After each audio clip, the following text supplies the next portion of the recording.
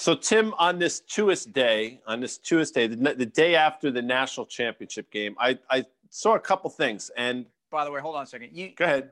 You just randomly threw in last night on Fast Money that the Crimson Tide were going to win by 28 points. What was the final score last night?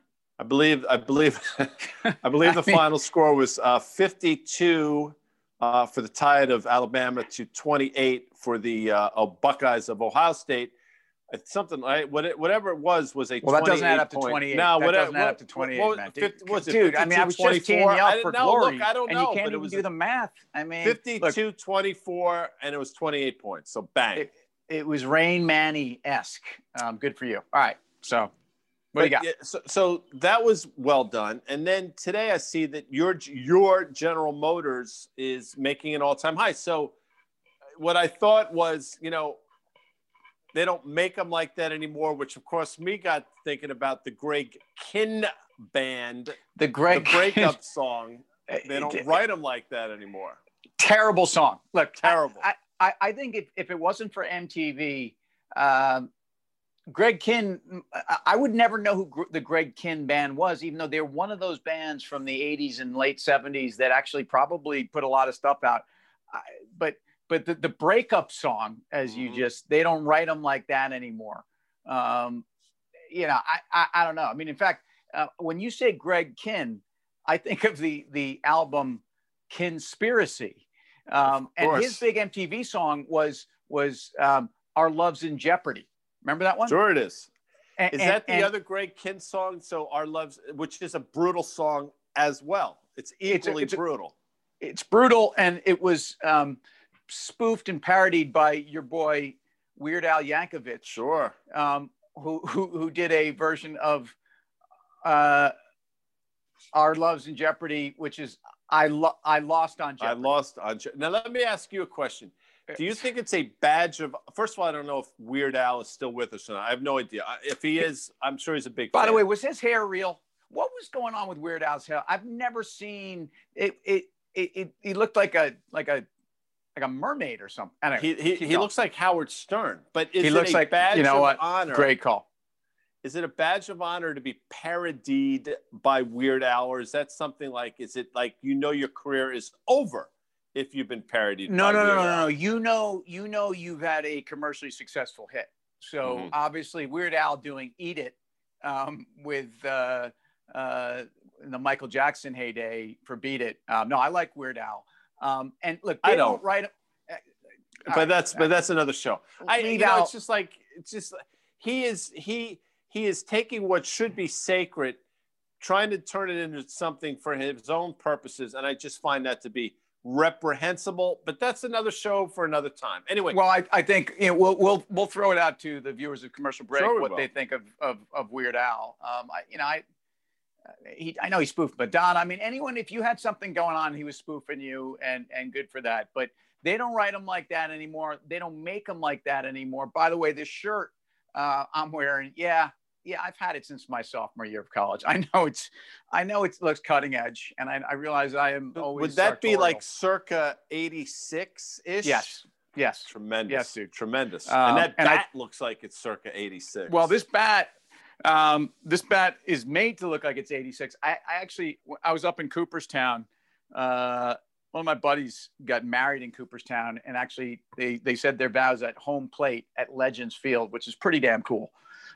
So I had the Timbo 66 version made up there, and needless to say, I haven't taken it to the cage because it just should sit as this. But if GM is suddenly emerging from this days of when the automakers, the OEMs as we put them, were making trucks. I mean, a car from 1986 Buick would be bigger than my house right now. So the fact that they're coming through with this EV line, and they announced today that part of this is not just that we know that they're going to have 20 different EV models by 2023, but that they actually have this new division, which is going to producing EV components, EV products, not necessarily all geared into the auto space. That this is about, becoming a company that has this EV prowess. I think it's extraordinary. I think it's a game changer. Yeah, and listen, so people understand if they're a first-time viewer of Commercial Break. Tim's been talking about General Motors for months. So he's not been early and wrong. He's been early and right. But just if you want to play the home game, the forward multiple on the S&P 500 is either side of, I think, 24. Let's just call it 24 for sake of argument. General Motors is nowhere close to that. And General Motors is going to make $6 a share next year. So if you just put a 9 multiple on that, which is obviously less than half of the market, you're talking about a $54 stock. That's easier math for you. Can you do that math, guy? I mean, sure, 28 points, yeah. The nines are easy for me for whatever. So, but you do 10. I mean, I can do 10 times 6. I mean, 10 times 6 is a $60 stock, and you're still less than half of the S&P 500. So I think you can figure out where the stock should be headed, Tim.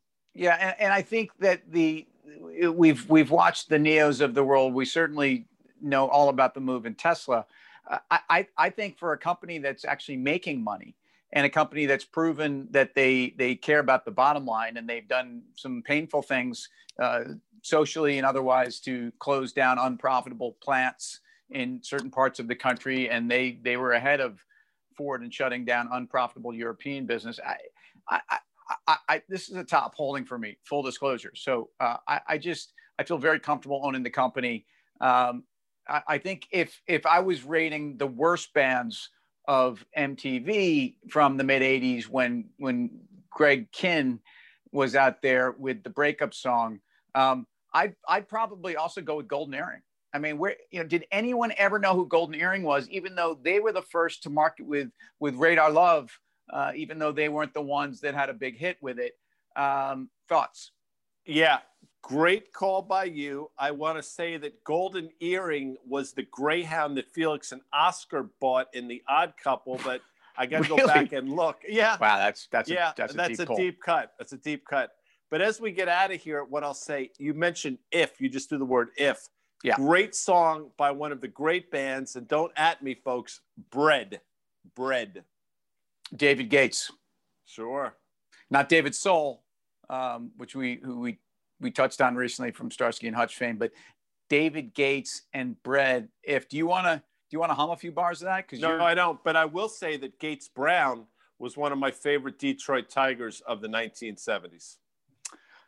I guess downtown Freddie Brown of the '79 Seattle Supersonics is where I would go with that. And he was a sharpshooter really before the NBA got into their 3-point thing. And that team with Jack Sikma, Marvin the Human Racer sure. Webster, and of course Mount Vernon's Gus Williams, not Ray. And I think Dennis Johnson may have spent some time with that team. And I'll also then give you Fred Brown of Georgetown Hoya fame, who unceremoniously passed the ball to James Worthy to end the 1981 national championship game. A game that Michael Jordan dominated before people really realized who he was. But again, it's another commercial break, Tim. Well, look, if your 28-point nailing of the spread last night is any indication, I'm looking for you for the title game score coming up. We'll leave it at that. Later.